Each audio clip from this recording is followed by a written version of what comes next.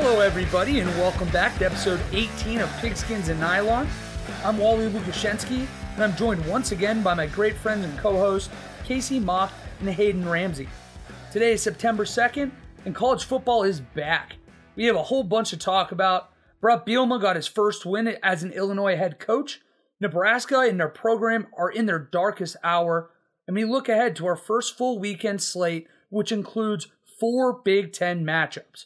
But first, let's say hello to the boys. Hayden, Casey, how are you guys doing, and are you ready for some football? Absolutely ready for some football. Couldn't be more excited for this weekend. Get to watch some games with you boys. Yeah, ready to get these picks rolling. Can't wait to beat you guys in that this week. And Hayden, how are you doing over there? You went 3-0 on your picks this last weekend. Oh man, I'm on top of the world. I was so fired up that Brett Bielema and the Fighting Illini got me to 3-0 this weekend, taking the early lead in our season-long betting totals. Other than that, I'm really, really excited. Ohio State opens up tomorrow, and I honestly, it's so weird. Like, it doesn't even seem like it's real because it's a Thursday night. I don't know. I'm really excited for the game, but it doesn't seem obviously normal.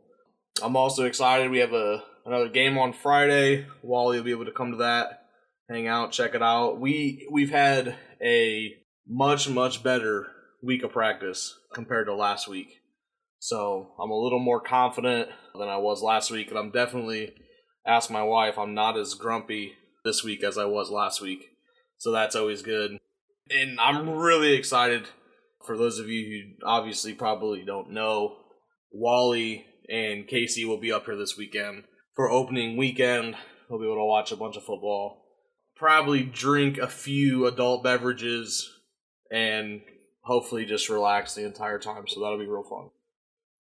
We'll be definitely having some of those adult pops this weekend, which will be fun.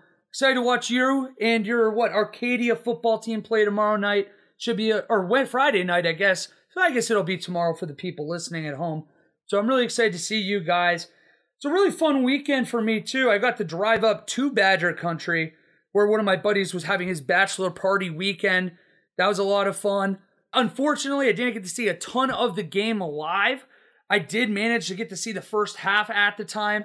So this week, finally get to sit down with the purpose of just watching college football. And that's going to be beautiful. We have 3 straight days of it. Like you said, we got Rutgers at 6:30 on Thursday night, Ohio State, Minnesota at 8. Then you follow that up with Northwestern, Michigan State at 9 the following day, or 8, whatever it is. We'll get to that. And then, of course, that Saturday slate, jam-packed full of games. And then naturally, we'll get a little, West Coast action for that 10 o'clock slate. It's going to be a great weekend, guys. I'm so fired up to see you. I'm really, really excited, and actually for a couple games. And I know we're going to get into them, so I won't talk about them a ton. But that Penn State-Wisconsin game is going to be very, very good, I think. I'm really, really excited for that. That should be a really good one. But outside of the Big Ten, I'm really excited for the Clemson-Georgia game. I think that game could be, amazing to watch. And just with the implications that it could have, this early in the season, really brings... It's what college football is about, man. It's neat. It really is. I love these giant marquee non-conference matchups at the beginning of the year. Hopefully, you know how we were talking about it about a couple months ago with the expansion talk. Really don't hope they go away in the future because it just adds a little bit of something extra. For a long time, we didn't have August or September matchups really matter. So this is kind of a lot of fun, but definitely going to get into those big games, or Big Ten games especially here. But yeah, we'll be keeping our eyes closely on that Clemson-Georgia game as well. But what do you guys say we jump right into a couple topics real quick? Let's do it. Casey's former Michigan Wolverines, Jim Harbaugh names junior quarterback Cade McNamara. I can't do it. It's going to be McNamara, whoever you want to get it. He's going to be the starting quarterback. 5-star J.J. McCarthy's going to have to wait his turn. Harbaugh cited both the consistency and the improvements made throughout the entire camp and offseason process in it. The Nevada native played in 4 games last year, and to credit to him, once he did take over for Joe Milton, he looked halfway decent doing so. Went, for 43 of 71, 425, 5 touchdowns, no interceptions last year. guy he did replace, going to be the starting quarterback at Tennessee. What are your guys' thoughts when you heard the news? I know, Casey, you originally were talking about you wish that they just threw the 5-star freshman to the fire, let him learn on the fly. Now that you heard this, are you at least a little bit more optimistic that the junior must have looked really good at camp, or where's your head at? So initially, I thought that this was just a safe route.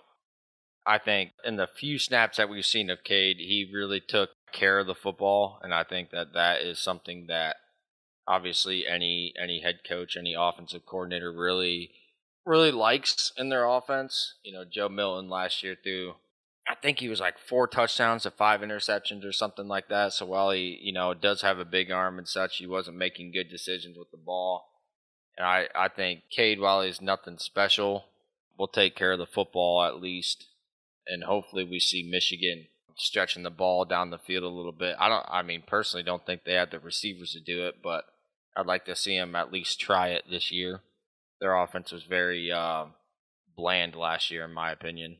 Now, Hayden, I know you're not a Michigan fan, but when you saw the news, what were your key takeaways? I think I've talked about this at least twice on this podcast, and outside of this podcast, I've talked about it a bunch. If I were a Michigan fan, or if I were Jim Harbaugh, I think I would go with the young guy. I think that provides, and I'm not going to go into it because we've already talked about it. I think it provides cover, and it gives him that extra year of experience. So when he is a sophomore and when he is a junior, he already, has all those reps under his belt. I think it would pay dividends while giving Jim Harbaugh a cover for however the season may go. Like Casey said, McNamara is, not anything special. He's not horrible, but he's not the game changer at quarterback that I think Michigan fans are hoping that McCarthy will be. I don't know. I agree with Casey. I do think it's a safe route. I would just prefer the alternative if I were a Michigan fan. I agree with both you, and I won't harp on it long because you guys already said it. We have talked about this before. I am a big fan of letting a young guy, especially with that much talent, learn on the fly. Let him make those mistakes, especially early in the year. He will grow through that.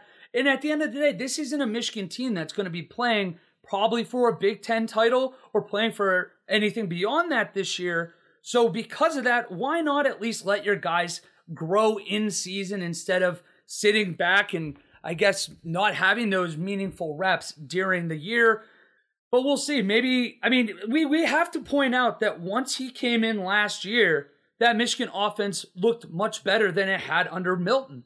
So maybe he does take another step and Michigan's offense is a little bit more prolific, but we will see. They have a good tune-up game this first week with Western Michigan, which I'm sure we will get into as we go on. I just have one quick note over the weekend about Michigan transfers. So as Wally mentioned, Joe Milton was named the starter at Tennessee, but also Michigan transfers had a really good weekend statistically, with Zach Charbonnet rushing for like 100 and something yards in the first half and 3 touchdowns.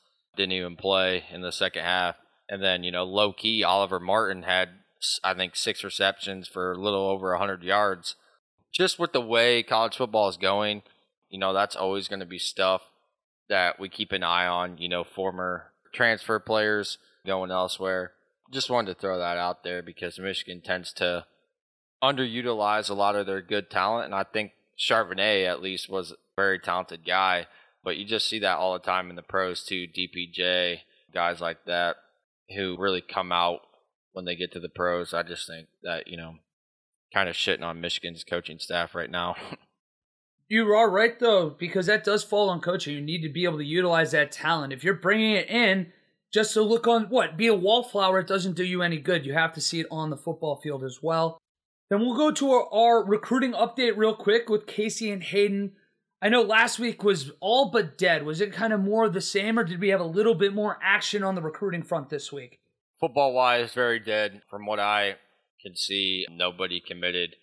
But we did have a pretty big week in basketball recruiting. I'm not sure if we mentioned this last episode, but Indiana landed 5-star combo guard Jalen Hood. Gosh, I don't know how do you pronounce it. Shelfino out of Florida, 5-star kid, really, really highly rated prospect. Northwestern landed a high 4-star prospect, Rowan Brumbaugh out of Massachusetts. He's a 6'4" point guard. And Minnesota landed, yet again, another not ranked prospect.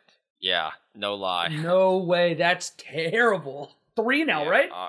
Yeah, that's 3. Josh Ola Joseph out of Minnesota. So that's basically it. That's a recruiting update for the week, unless Hayden has something else. Yeah, and I don't know. Did we talk about Dylan Tatum last week on the show? I can't remember if we did. We did not. Okay. It was after. Yeah, just real quick, and we don't have to touch on this a lot, but there is a kid out of West Bloomfield, which, is in Michigan.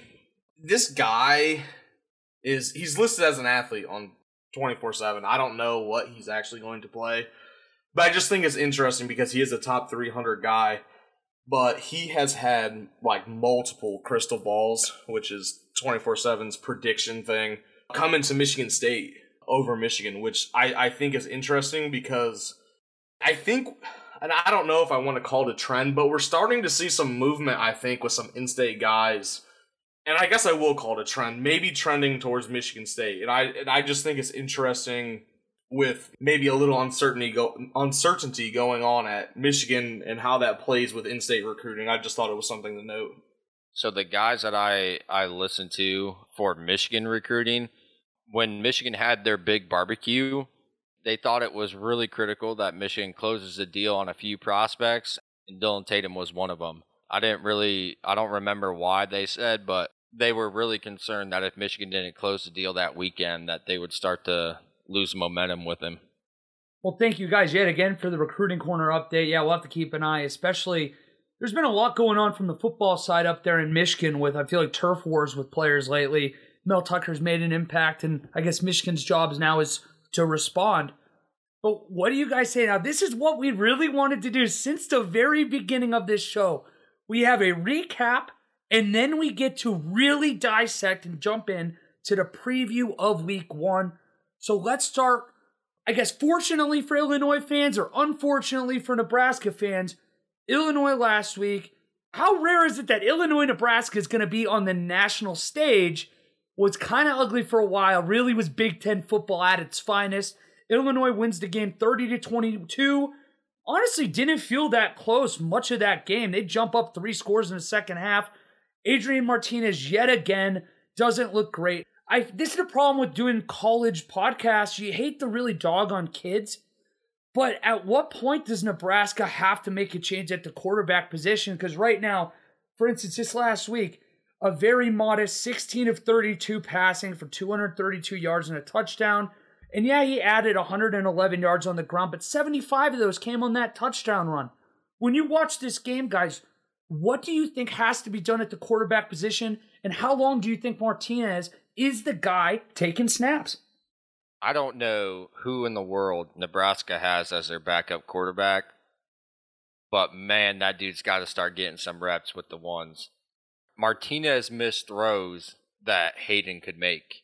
No lie, if you watch that game, he missed a nice, easy rub route, corner to the end zone, overthrew the guy, and I don't believe they ended up scoring on that drive, if I remember correctly.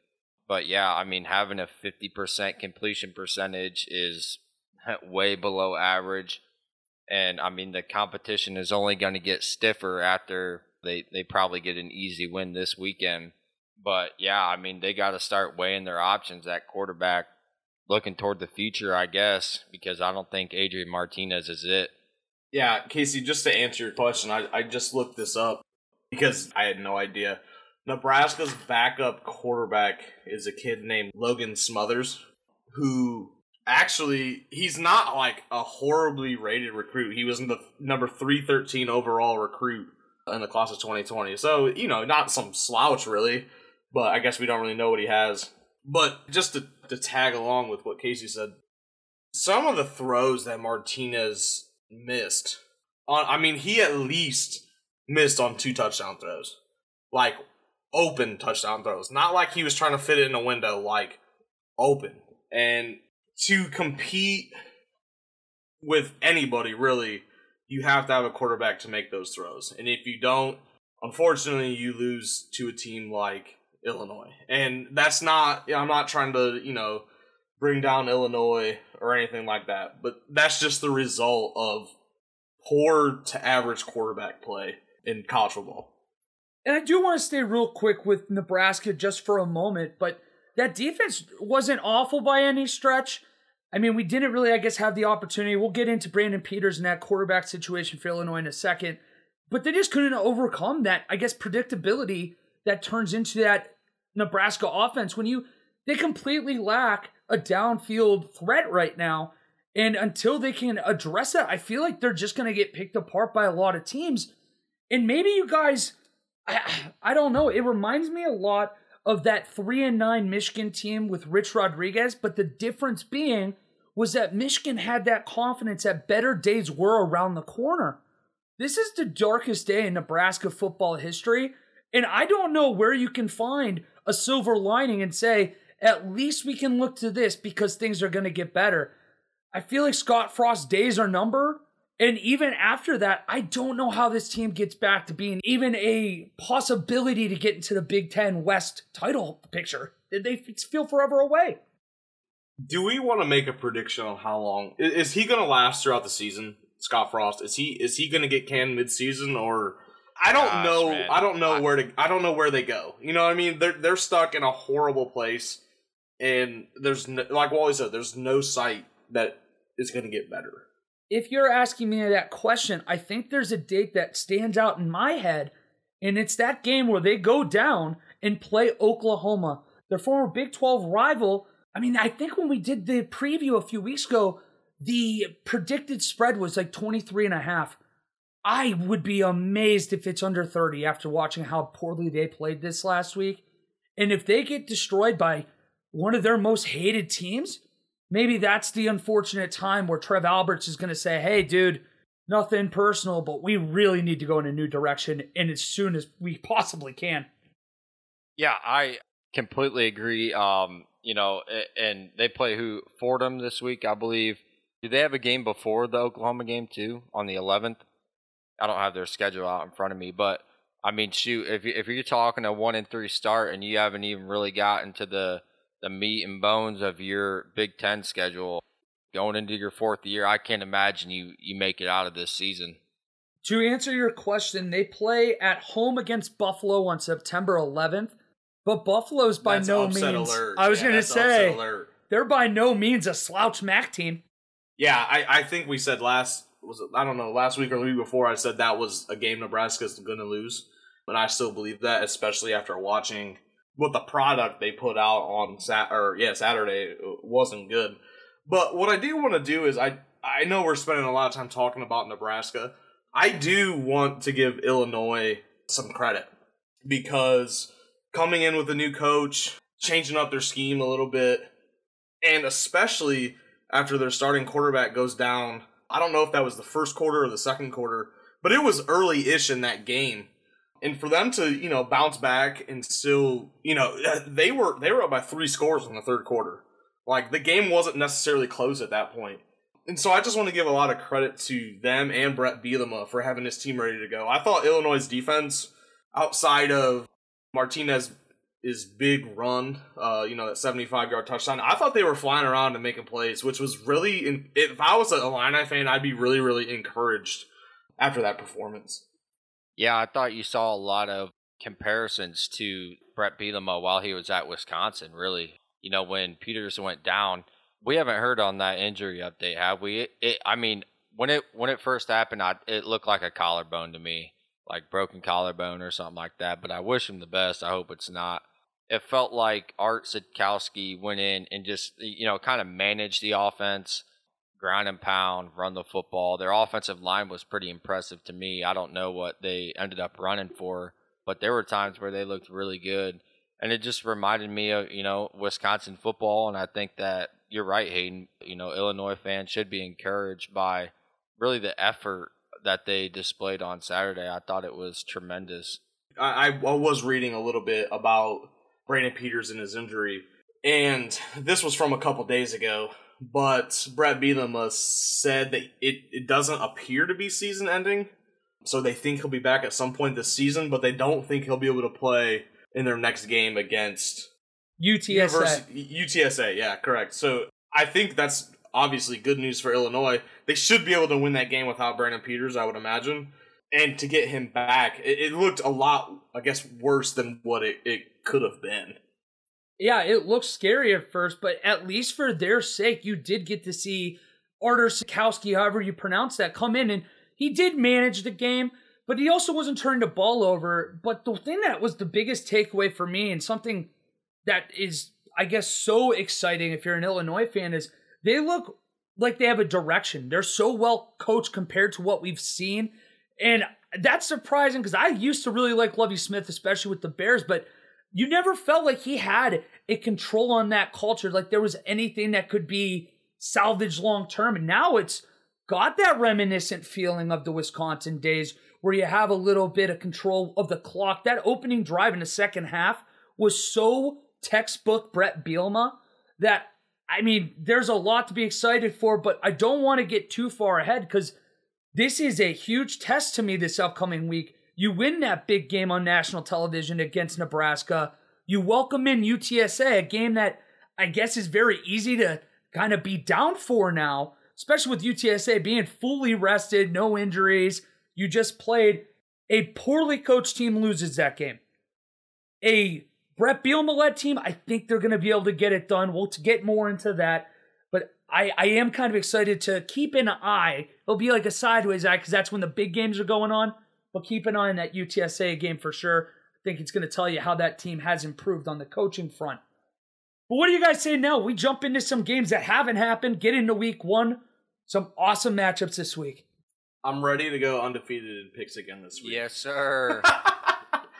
Well then, perfect. Without further ado, we'll start with Temple going to visit Rutgers at 6:30 on Big Ten Network on Thursday.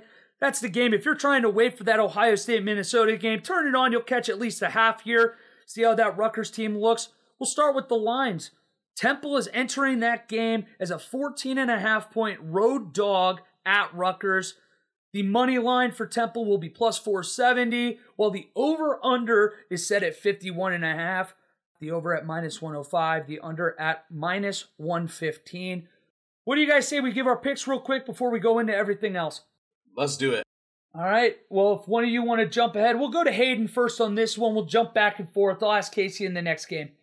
All right. So I'll be honest, I don't know a ton about Temple, but if I was a betting man, which I am, I would take Temple plus 14.5. I think Rutgers will win this game, but I don't think they'll win by the over 14 points that requires them to cover. The money line is not appealing to me. Rutgers is too big of a favorite. I wouldn't touch that, and I definitely wouldn't take Temple outright. So plus 14.5. The over-under 51.5. I would take the over. I'm going Temple plus 14.5 and the over of 51.5. All right, Casey, we'll go to you now. What do you have for our line here of Rutgers minus 14.5? And how about that over-under? Yeah, I didn't write any notes down, so it's kind of like Hayden's reading my mind or something, because that's literally what I was going to say. I don't know a thing about Temple football. I do know a little bit about Rutgers football and where their program is right now, and I agree with Hayden. While they are improving, while I do think they're going to win this game, I think 14.5 against a typically tougher opponent for the AAC. I mean, they went 8-5 in 2019. I think that's a little too much, so I'm going to take Temple with the plus 14.5. And then I'm going to take the over as well. I feel like Rutgers is going to be popping, really, and so that'll get the offense rolling early on, and I just think Temple will probably be able to score with them, and so I'm going with the over as well.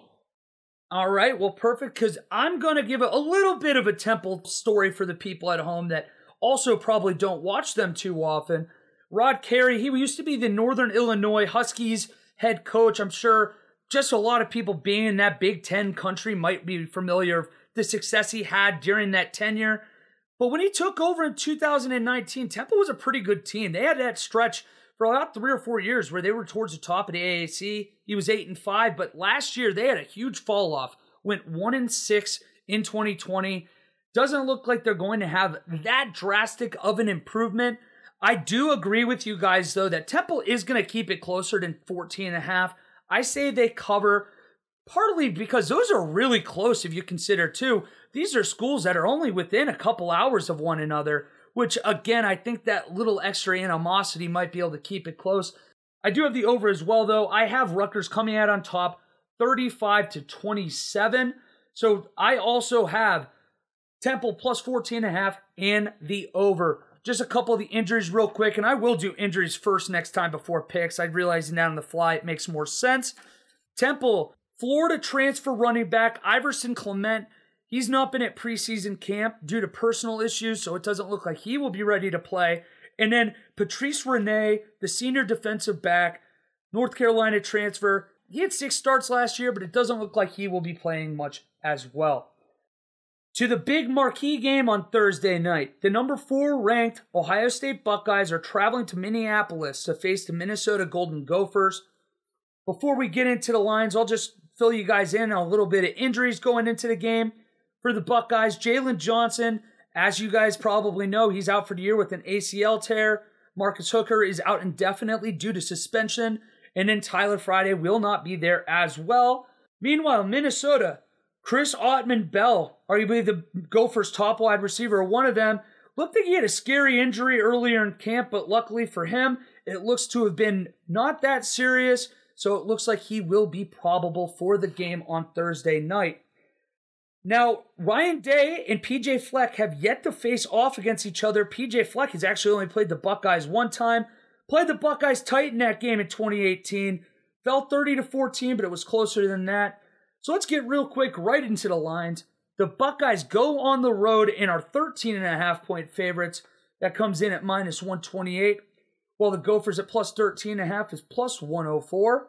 Money lines, if you did want to take these, the Buckeyes are minus 590.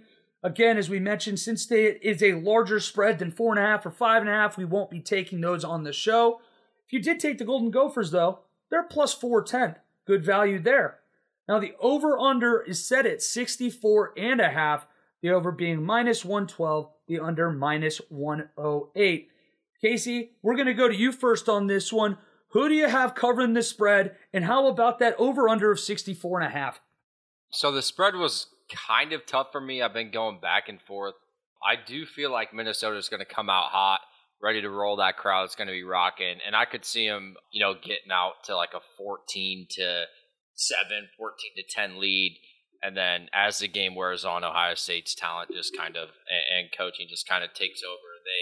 They pull away with it. So with that being said, I'm going to take Ohio State minus 13.5. I wouldn't be surprised if it ends up at 10-14 to 17. Ohio State scores a late touchdown in the fourth quarter to push it. Late touchdown puts Ohio State covering. Anyway, speaking of not touching the money line, I am going to go with the over as well. Wally, you posted your score here, 42-24. Sorry, I didn't mean to steal your thunder or anything, but that just kind of is a similar score that I have in my head. I think Ohio State's defense is going to be able to shut down Minnesota's run game and force them to pass more in the second half, which oddly enough, in my opinion, is advantage Buckeyes with the pass rushers that they have and the talent that hopefully, takes over in the secondary. So I'm going to go with over as well, and I could see that score being around the same as yours, Wally. I'm going to start with the total in the game. And I don't think it was in our group chat, Casey, but a few weeks back, I think I was texting with Wally. I thought Vegas was absolutely crazy for this over of the total set at 64.5. I thought it was really, really high, and I was going to hammer the under. But as we've gotten closer to the game, I've had a big change of heart. I think I will take the over. One thing that does kind of scare me, though, is obviously Ohio State has a new quarterback. And I think it could take, especially, being on the road, Minnesota should have a packed house. I think it could take a couple 2-3 drives to really get going for the new quarterback. I think that could be interesting. And, in terms of betting, 2 to 3 drives can really be a big swing of things. Another thing that scares me is I believe it's supposed to rain really, really hard in Minnesota on Thursday. So that could be another factor. But nonetheless, I'm still going to go with the over. With the line, I have been going back and forth on this one for a while. And I still didn't really know what I was going to pick before really today. But I think I am going to take Ohio State with just being, under 14 points. I think, like Casey said, they might score late. It could be like a 10-point game and they score kind of late to cover. I don't know. I think Minnesota will be ready to go. But I just think over the course of the game, like Casey said, Ohio State's talent and physicalness up front, I think, will propel them to the cover. It all comes down to me, on terms of spread, how they jump out in the first drive for each team. Minnesota is going to be it's going to be rocking. That place is going to be crazy. Ohio State has that kind of effect where you're going to have a very raucous crowd when you're facing them. And the scary thing for me is, let's say Minnesota gets a quick stop in the game and they do score. You don't want to have, I think Casey brought it up a couple weeks ago, but I think there's that outside chance. You don't want this to get out of hand and turn into a West Lafayette or an Iowa game where all of a sudden, because you started off slow, you give that other sideline that faith, the belief that they belong on the football field as you. Now, if Ohio State comes out early and jumps on them, I think this could get ugly. So that's how widespread this could be. I said 42-24, as Casey said. So I am taking the over. Think it's going to be a pretty good football game in the first half. Kind of reminiscent to that Indiana game a few years ago in Bloomington. Eventually, talent will out, though. So I do have Ohio State covering as well. Kind of want CJ Stroud to make a couple mistakes in this game, if I'm being completely honest. I don't want him to go into that Oregon game without, I guess, that first critical poor decision, whether that be a turnover, whether it be a bad sack. I want him to be a little battle-tested, face a little adversity before that game next week. So I am hoping that there's a little bit of adversity, but we shall see. It's just crazy to think that by the time you guys are listening to this, Buckeye football's here. It's today, fellas. So that's great. But let's go on to our Friday matchup now. Michigan State is traveling to Northwestern, and I wasn't crazy. It was a 9 o'clock kickoff. That seems pretty late to be out here. Yeah, I guess it makes sense because that is a central time zone game. It is on ESPN. Now, just to give you some injury updates here before we get into our spreads and picking on this one. Michigan State, they have 3 guys that are at least questionable this week. Ricky White, the redshirt freshman wide receiver. Jacob Slade, the defensive tackle. And Adam Berghurst, the tight end, big body tight end too. I want to say 6'6", 6'7". Be interesting to see what they can do without him there. And then you go to Northwestern, both sophomores here. Cam Porter, the running back, and Zachary Franks, the offensive lineman. They're both out for the year, so do not expect me to keep reading their names week in to week out. But they will not be here. Now, this has been an interesting couple of teams here in the matchups going on in the last 5 years. A lot of back and forth, and not necessarily seeing the better team always win, much like last year. Darkest day of Northwestern season, while also being Michigan State's last year. Northwestern gets to host them now, and they are 3.5-point favorites as it sits. Michigan State's line is coming in at -130, while Northwestern's is -104, which the money lines will be +134 for the Spartans, while being -164 for the Wildcats. Big Ten over-under total here for you guys. It's a 44.5, the over being 118, the under being -104. I guess we'll go back to Hayden here. Who do you have first? Are you going with Mel Tucker and the Spartans, or are you going with Pat Fitzgerald and his Wildcats? Yeah, I think we've talked quite a bit about how much respect we have for Pat Fitzgerald as a football coach and how good we really think he is. And with them losing last year to Michigan State, I think that is a pretty big motivator for Northwestern here. So I'm going to take Northwestern minus the 3.5 points. I'm not going to touch the Northwestern money line at all. The over, this is truly a Big Ten over under, like Wally said, and I'm going to take the under. 44.5 is not very many points. But I could see this game being something like 17-10 or 21-17 or, something like that. It's like your traditional 1990s, early 2000s Big Ten game, which I think the under will hit. Yeah, I completely agree with you, Hayden. Man, this line, though, is tricky because the first score that popped into my head when I saw this game was 17-14, right? And with Northwestern minus 3.5, I should take Michigan State plus 3.5, but I could also see, 21-17, also a score that I could see. I just don't have very much confidence in either team's offense, but also, traditionally these two teams are better defensively, which will, kind of neutralize the offenses a little bit. So I'm definitely hammering the under. You know what? I'll take Northwestern minus 3.5 just because I feel like if I take the risk and I go Michigan State plus 3.5, then Northwestern's going to win by 4. Just before I pick, it kind of surprised me, and maybe you guys would think so too. This was really bizarre when I started looking at their cross-division matchups here. They've played 5 straight seasons. I don't feel like you see that happen very often. Yeah, that's really, really strange. And Wally, I know you haven't said your picks yet, but I'm looking at them right now on the screen. Through the first 3 games that we've previewed, we're literally all on the same picks, which is kind of interesting, which means that we're all going to lose because that's how Vegas works. You're absolutely right. And that 44.5, it's one of those, it feels like a lot of points until you watch a Big Ten game on a Saturday. And all of a sudden, I'm like on the high end of this where I have the under, but I'm pushing it as close as I can. I have the Northwestern Wildcats win this game 24-20. So that's under by 0.5 point, and Northwestern covers by 0.5 point. Gonna be a gross one. Now, because it is 4.5, this was a weird cutoff. Do we want to say that we're doing money lines beyond 4? Like up to, I couldn't remember if we said up to 5, up to 6, how we want to do that. But if we do have that, I would take Northwestern money line, obviously, as well.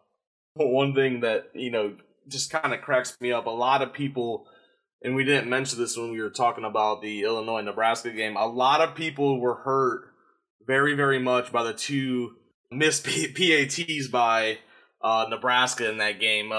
Potentially, depending on where you got the line, that could have been the over. So that one, Wally's teetering right here on that 0.5 point, it always makes me a little leery that you never know what college kickers are going to do.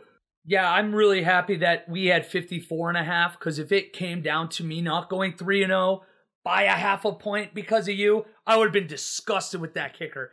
But luckily it was 54.5, so it was no big deal. No harm, no foul. But we will go now to what I guess some would argue is the biggest game in the Big Ten schedule this weekend, depending, maybe you could argue Iowa, Indiana. But number 19, Penn State, is traveling to Camp Randall, the number 12 Wisconsin Badgers. That's the big noon game on Fox, which is a little bit of a bummer. But nonetheless, this Wisconsin team's coming in more banged up than any other team realistically in the Big Ten. Quite a few starters at least hobbled here to start.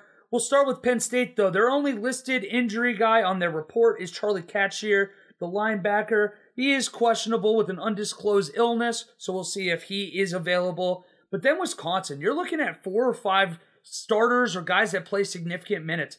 Danny Davis III, he had another, what looked to be concussion early in camp. Many Badger fans will remember he was sidelined with a really bad concussion late last year that kind of took him out the rest of the season. Then Kendrick Pryor also dealing with a concussion, who is also questionable Saturday. Keanu Benton, the nose tackle, questionable with an ankle. Joe Tippmann, questionable with an arm. Logan Brown, questionable with the hand. Jalen Berger, questionable with the leg. Al Ashford is out for the season, and so is Cole Dakovich. So I will not be talking about those guys going forward. Now, before I give you the lines, these two teams have played 19 times always, about as close as you can be. 10-9 going into Penn State direction. Penn State has a 4-game win streak too. In Franklin, fun note here, he's 2-0 in the Franklin-Christ rivalry to this point. Now, the Nittany Lions do go to Camp Randall as a 5.5 point road dog with minus 106 on that number. The Badgers at minus 5.5 with minus 114. The money line, Penn State is plus 184. while the Badgers are minus 230. The over-under kind of surprised me, felt a little high, is 50.5. The over being minus 106. The under being 114. Casey, we'll go to you first on this one. Who's covering this game and who's going to come out on top? Man, what a great start to the season this is. Penn State at Wisconsin, both teams coming in with pretty high expectations. I think I'm going to roll with Penn State plus 5.5. The game being at Camp Randall obviously plays a lot, especially early on, first time with fans. But I just think Penn State truly is the second most talented team in the Big Ten.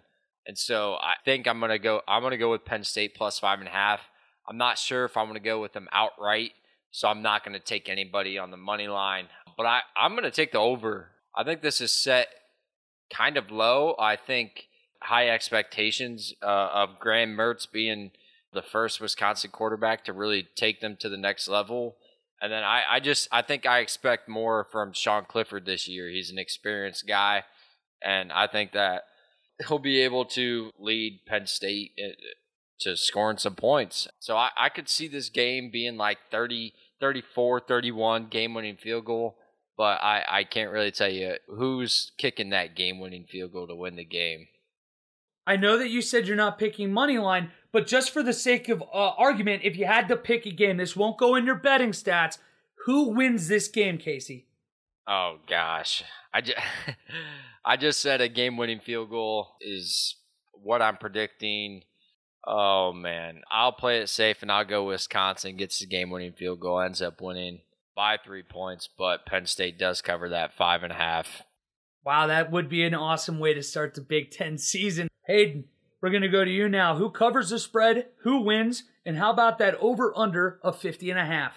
Like I said at the beginning, I'm super, super excited about this game. Like, I literally cannot wait to watch it, just because it has so many implications in how the Big Ten is going to go. It affects the West race because we look at, Wisconsin and Iowa, and if Wisconsin starts the season with a loss, that's huge for Iowa, especially when, it comes to the head-to-head later. And then Penn State, if they can win that game, it gives them great confidence boost to start the season, especially after how last year went.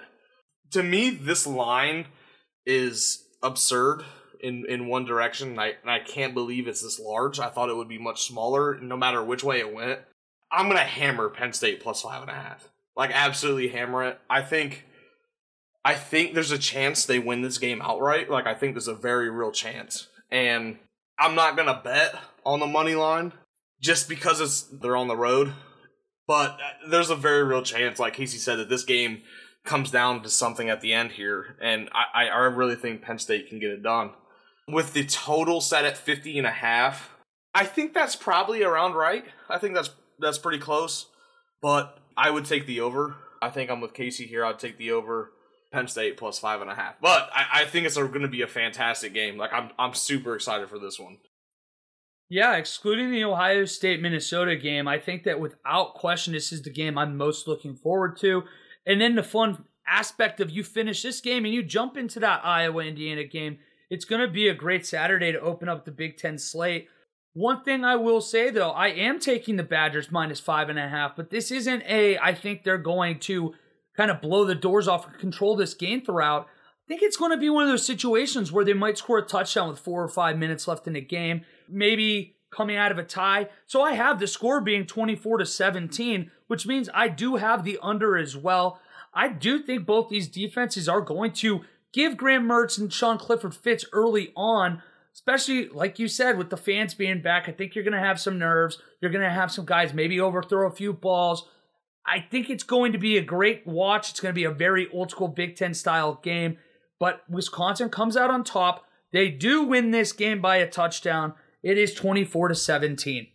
It'll definitely be the game we have our eyes set to at noon on Saturday. I know you guys will also be in that same position as us. Should be a great one.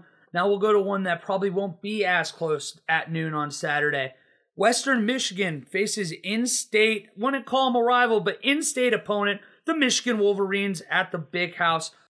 Michigan doesn't have any injuries listed. Doesn't necessarily mean guys aren't banged up, but they're just not on the report. Western Michigan only has one guy, starting tight end Brett Borski, 6'7" tight end. He is questionable Saturday with an undisclosed injury. So don't worry too much about that front on who is banged up and who isn't. Matchup history here. Michigan's played them 7 times. Played them 5 times since 2000. They have not won by a score of fewer than 3. I probably expect it to be much of the same, and so does Vegas, as Michigan is set at minus 16.5, which is coming in at minus 114. Western Michigan is the 16.5 point dog, coming in at minus 106. If you were betting Michigan straight up, they are minus 950. Doubt anybody out there would find the value in that. Then the Broncos are plus 570. A high over-under here. Obviously, Vegas expecting Michigan to be able to score pretty much at will on Saturday. It is being a 67.5 point over-under. Casey, we'll go to you first. As a guy who is a former Michigan Wolverine fan, how do you think they open the season? Is this going to be an opportunity, like we said earlier, where Cade McNamara, I'm going to get that. Are we going to see Cade McNamara come out and look good early? How is this team going to look? And I guess what? Cover and over. Yeah, I do think that Michigan's going to come out and roll over Western Michigan. So I'm going to take Michigan minus, 16.5. Yeah, I think that goes. I think they cover easily. The over-under set at 67.5. I'm actually going to go under.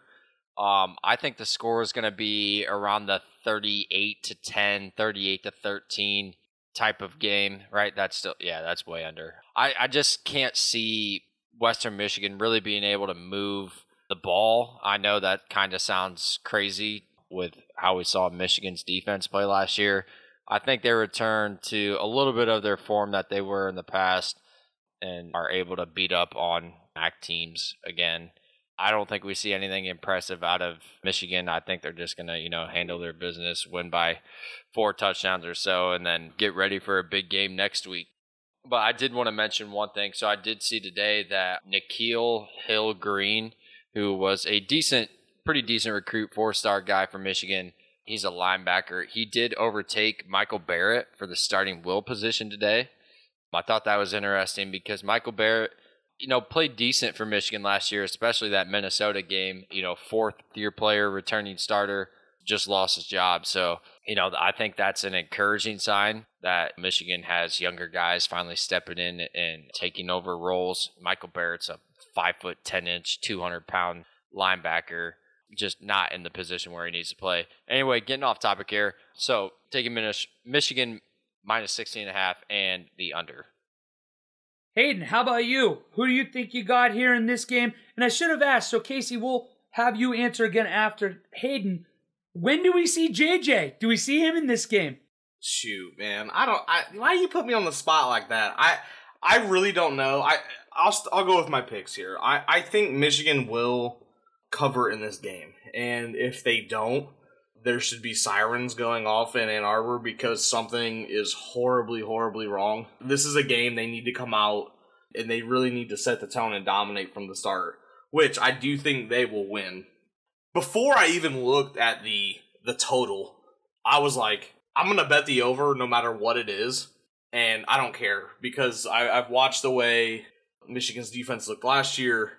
It seems like they're changing their scheme a little bit, adding in some new players, which, like Casey said, I do think is encouraging for them.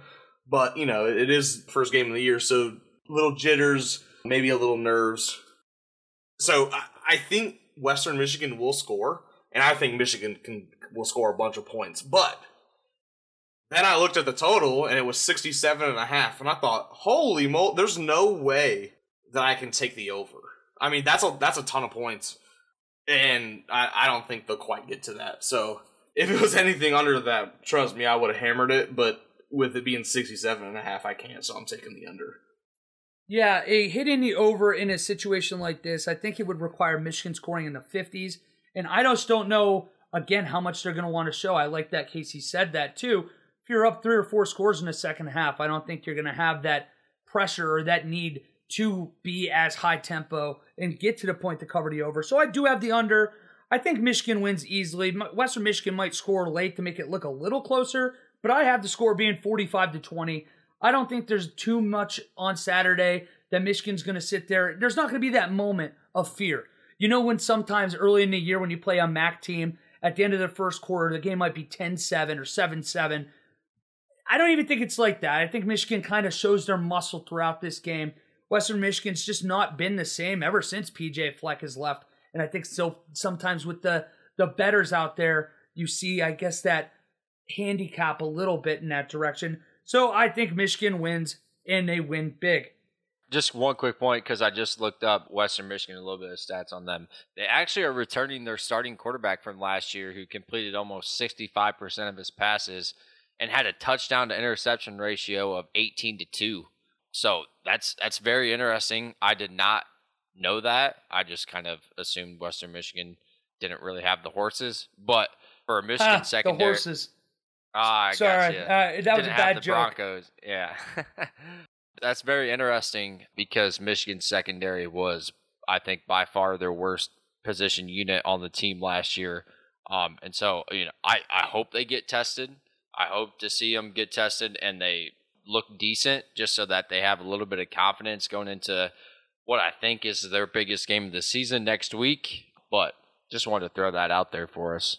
Now, I forgot almost to ask, real quick, we'll keep it short. Does J.J. McCarthy play on Saturday? I think Cade McNamara, J.J. McCarthy, and Alan Bowman all play on Saturday. Maybe late at the 2-3 o'clock hour, you flip over. If you have two TVs while you're watching that Wisconsin game, check out what the kid can do. Now, this next game, we're not going to spend a lot of time on it. It is Fordham going to Nebraska.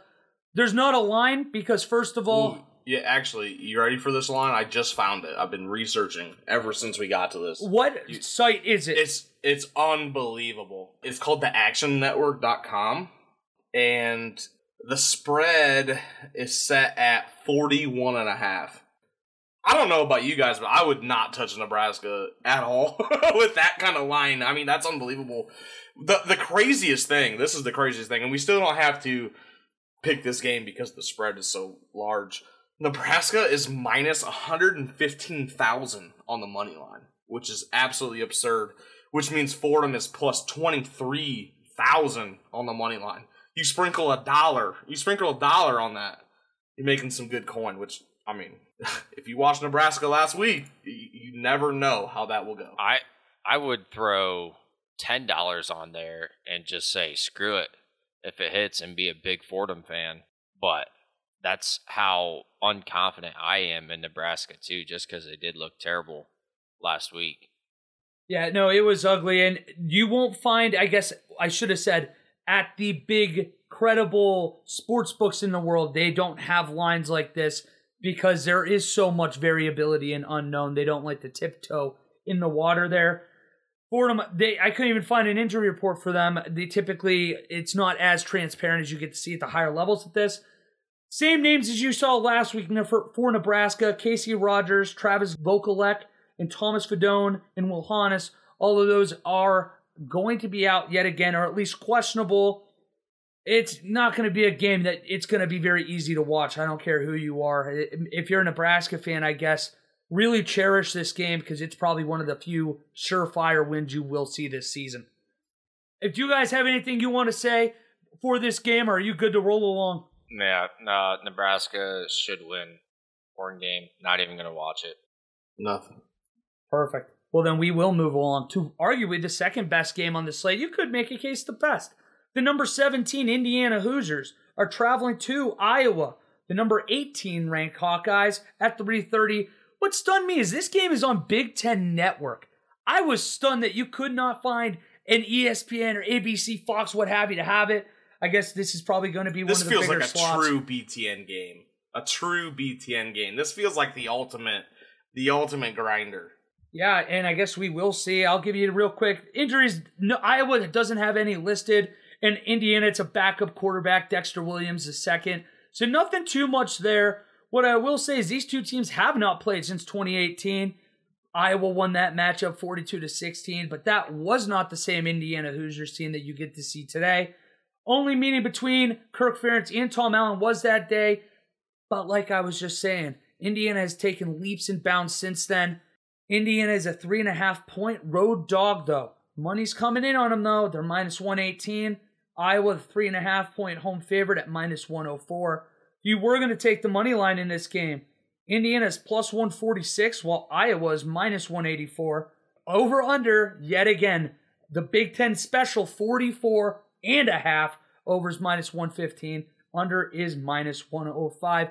Whichever one of you wants to jump first, who's winning the game? Who's covering it? And do we see more than 44.5 points? I definitely think that we see more than 44.5 points. I thought that was a typo that you had in there. I could see both teams getting into the 30s. I really hope that Indiana's offense looks similar to what they were last year with Penix coming back. Hopefully he recovers well from that injury. But I could see this game being some high scoring because, my Iowa Hawkeyes, they can put up some points. I'm rolling with Iowa -3.5 though. I could see them winning by a touchdown at home. And then I'm obviously rolling with the over as well. I think I'm going to be the lone wolf here.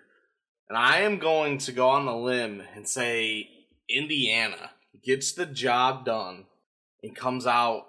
Man, do I want to predict the outright win? Do I want to do it, Wally? If you're taking 3.5, I'm feeling that outright, baby. Yeah. I'm going to go with Indiana on the money line here. I think Indiana's offense is going to be good enough to score some points. And I always think that Tom Allen does a good job, working with whoever is calling their defense to bring, disguises and exotic blitzes that teams don't see very much. And I think especially week one, that can be really confusing for teams. And I know Iowa is a really good coach team, and they're solid, and I'm sure they'll be prepared. But Tom Allen, I think, has some magic. And I think he's going to work that this weekend. So, Indiana +3.5. Indiana on the money line. And I'm going to take the over of 44.5. I don't know what it is about this Iowa team. I think they're going to give Indiana a lot of fits on Saturday.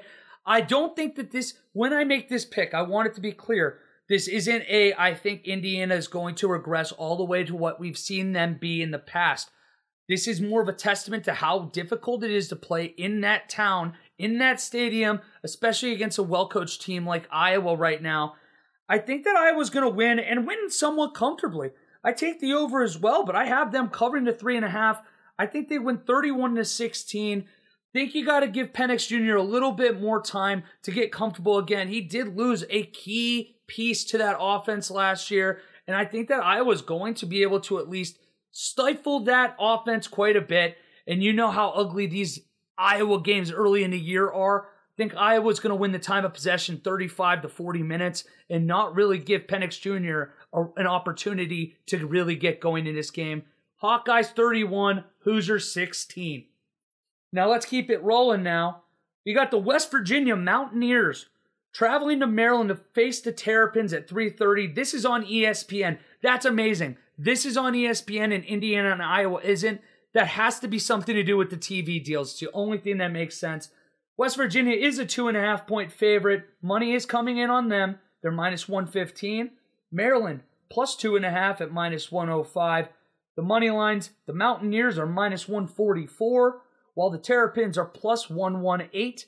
The over-under is at 57.5, and that is an even -110 for both. I'm going to go to Casey this time first. Who do you have covering? It's a close spread, so basically if you have them covering, likely you'll have that team winning. Who comes out on top on Saturday? This might be a little Big Ten homer in me, but I'm going to rock with Maryland. I think Maryland being at home with a returning quarterback coming in, they're going to have, I just expect every home team to have a packed house. First time in over a year that we're able to have fans. I just think that all the fans are going to be crazy, and home field is really going to be an advantage for this week one. So I'm rolling with Maryland +2.5, and I'm going to take the over too. West Virginia is typically a team that scores a lot of points, and I think Maryland matches them and ends up winning the game by about a field goal to a touchdown as well. So are you also taking the money line, or do you not want to bet that? Yeah, sure. Give me Maryland money line as well. Perfect. So this is where I start to separate myself. This is where I start building on my early season lead. I'm not high on Maryland. I think they have some pieces, but it's just not there yet. And I think West Virginia will come in and score gobs of points. So I'm going to take West Virginia minus 2.5. I think they get the job done. I'm not going to touch the money line at all, but I'll give the 2.5 points to Maryland there. The total at 57.5 is tough. I think both teams will score, which tends to lead me to the over. So I am not as high on the Big Ten, not necessarily the Big Ten, but Maryland, I guess, as either of you two are. I should have mentioned the only guy that is listed out for both teams. You have Mike O'Laughlin for West Virginia, the tight end, and then you have Penny Boone, the Maryland running back. Not a lot going on there. The reason I'm going with Maryland into plus 2.5 and I'm taking Maryland money line is we have seen Maryland over the last few years play Big 12 teams early in the season, put up a lot of points, and for whatever reason, shock the Big 12 teams with their speed. Not something that we would used to be able to say about Big 10 teams playing out of conference, but I think it's going to be more of the same. I think you're going to see Talia Tagovailoa have a very good game early in the year. I think they're going to be able to score. I think the over is going to hit, and I have it hitting by 9.5 points. The final score of this game is going to be 35-32. Terrapins, I think they keep that little bit of a streak against the Big 12 alive. And I just wanted to share with you guys real quick one fun little, I guess, fact here about this rivalry between these two, or matchup, I should say. They've played each other 52 times. That sounds like a crazy number when you consider the fact they've only ever been in the same conference for 2 years. They had 50 other matchups when these two teams have not played in the same conference. You do not see that very often. I just thought I'd share that That's fun incredible. Little fact. Isn't that crazy? Just bizarre, really. Yeah, I was shocked. The only time was in 1950 and 1951 in the Southeastern Conference. And, not even the Southeastern Conference. It was the Southern Conference. That was back with, SMU and those guys, and they had teams all over the freaking world that were playing together. But we will go into one of our final games here. First of our night games, though, Purdue is traveling to Corvallis to face the Oregon State Beavers. That is on FS1. These teams have only ever played one time, and that was back all the way in the 60s. Purdue doesn't have any injuries to report, and Oregon State only has their backup quarterback, Tristan Gabia, I think it's his name. He's out. So really, this is a straight-up matchup. What you see is what you get. Purdue is listed, and this was surprising to me, at minus 7.5.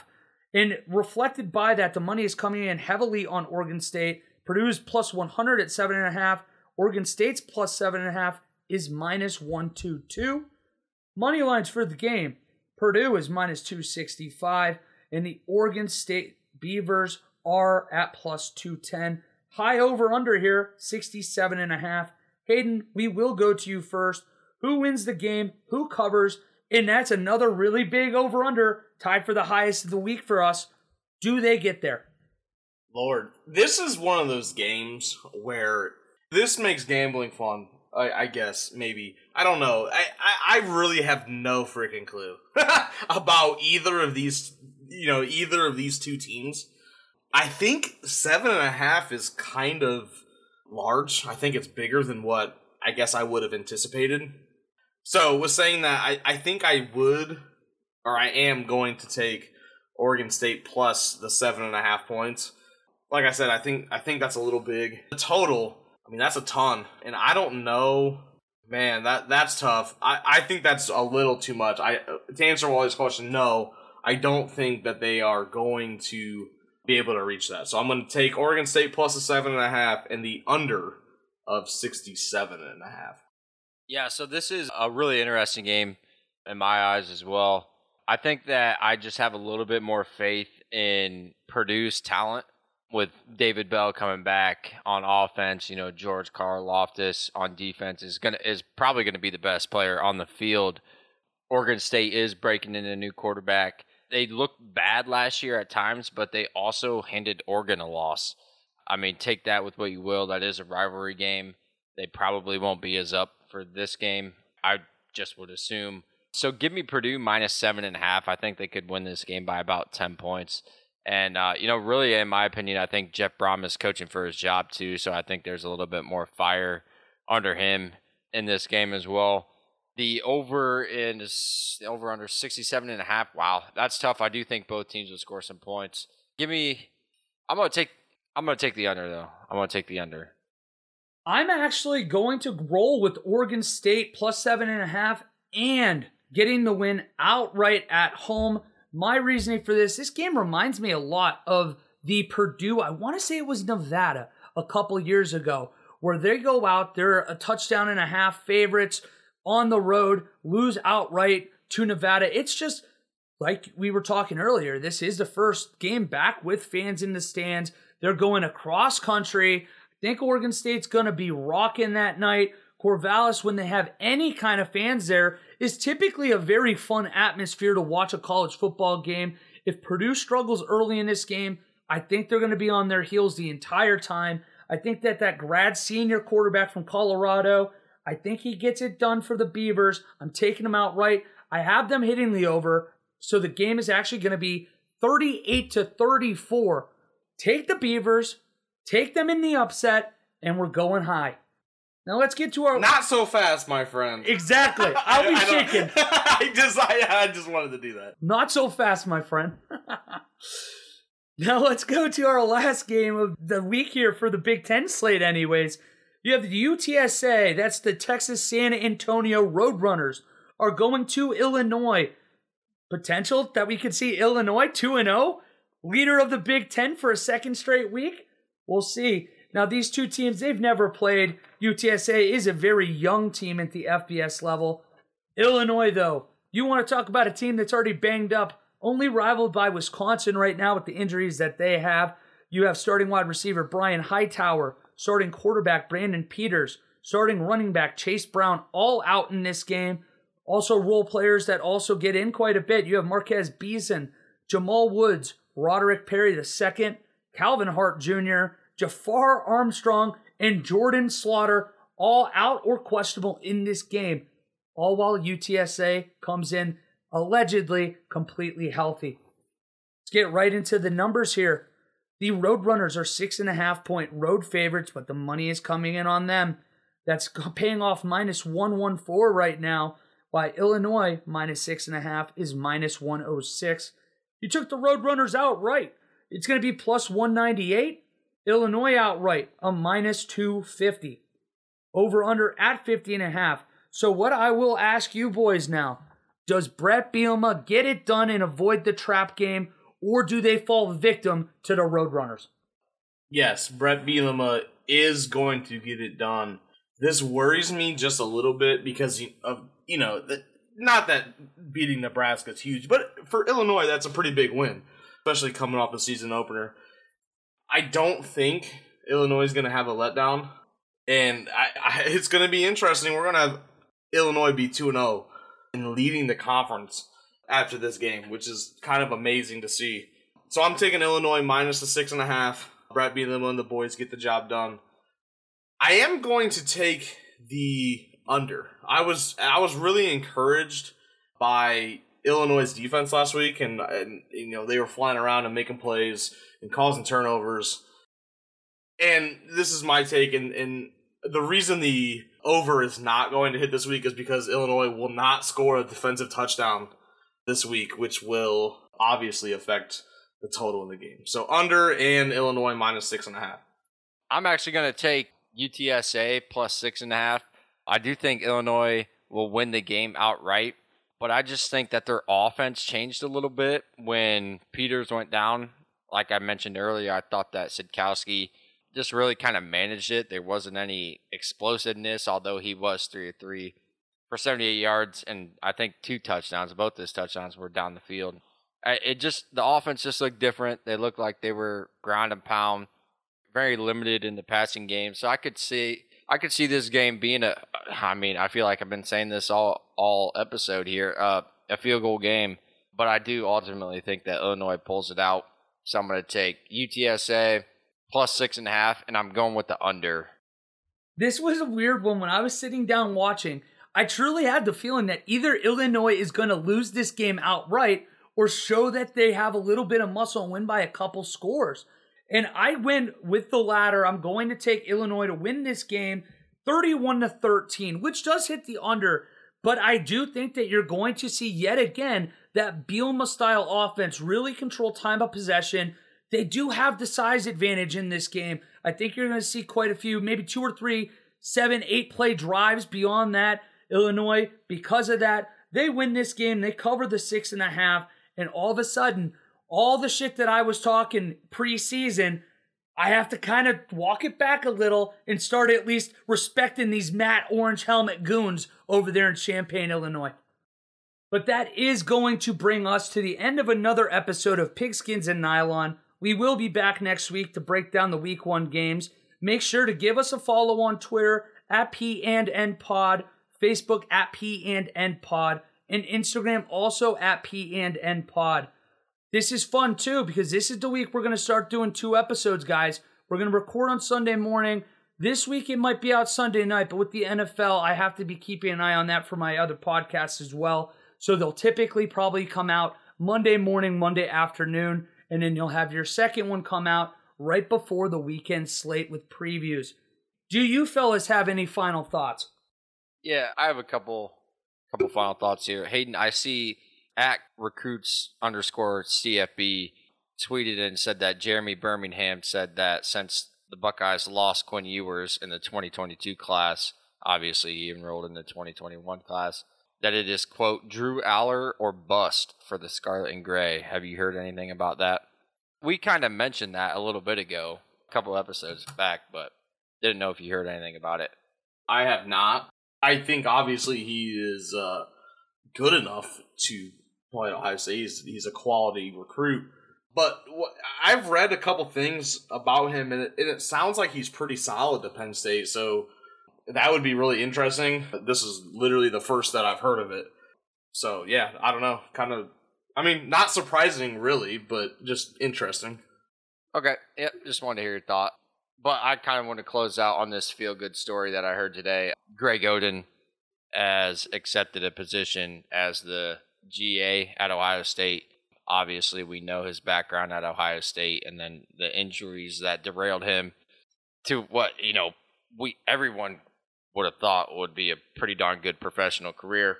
He is back at Ohio State as a grad assistant. I'm pretty sure he had a role on their team last year or 2 years ago, but good to see that Greg Oden is getting back into the basketball world or staying in the basketball world. And interesting fact, he is enrolling in the Masters in Sport Coaching program that I just graduated from. Kudos to him. Oh, and I'm really excited to see you guys this weekend. Yeah, my final thought was nothing crazy, but a little sappy, I guess. I am really, really excited to hang out with you guys this weekend. Like, I don't know. This is weird. I probably thought of it. Are you crying? Yeah, like I literally have tears coming down in my cheeks. I've literally been thinking about this since Monday, like just how fun this weekend is going to be and how much beer I'm going to drink this weekend and how much fun I'm going to have watching all these games. So I'm really, really excited. We're fired up too. The idea of watching 3 nights of football in a row, including getting to watch you get to coach a little bit, it does kind of make you feel a little sappy. I mean, we're getting older, so not being able to see each other as often as we used to is tough. So it makes these weekends extra special when we get to do it. So I am really excited to see you fellas. Not as excited as Quinn Ewers is, though. He signed another deal, another NIL sponsorship. He's making $1.4 million over the next 3 years just to sign his name over and over again. So credit to him. We're going to see a lot more of things like that. But outside of that, like you said, looking forward to it, fellas. It's going to be a lot of fun. But thank you guys for listening. We'll see you back here next week, early next week, for episode 19 of Pigskins and Nylon.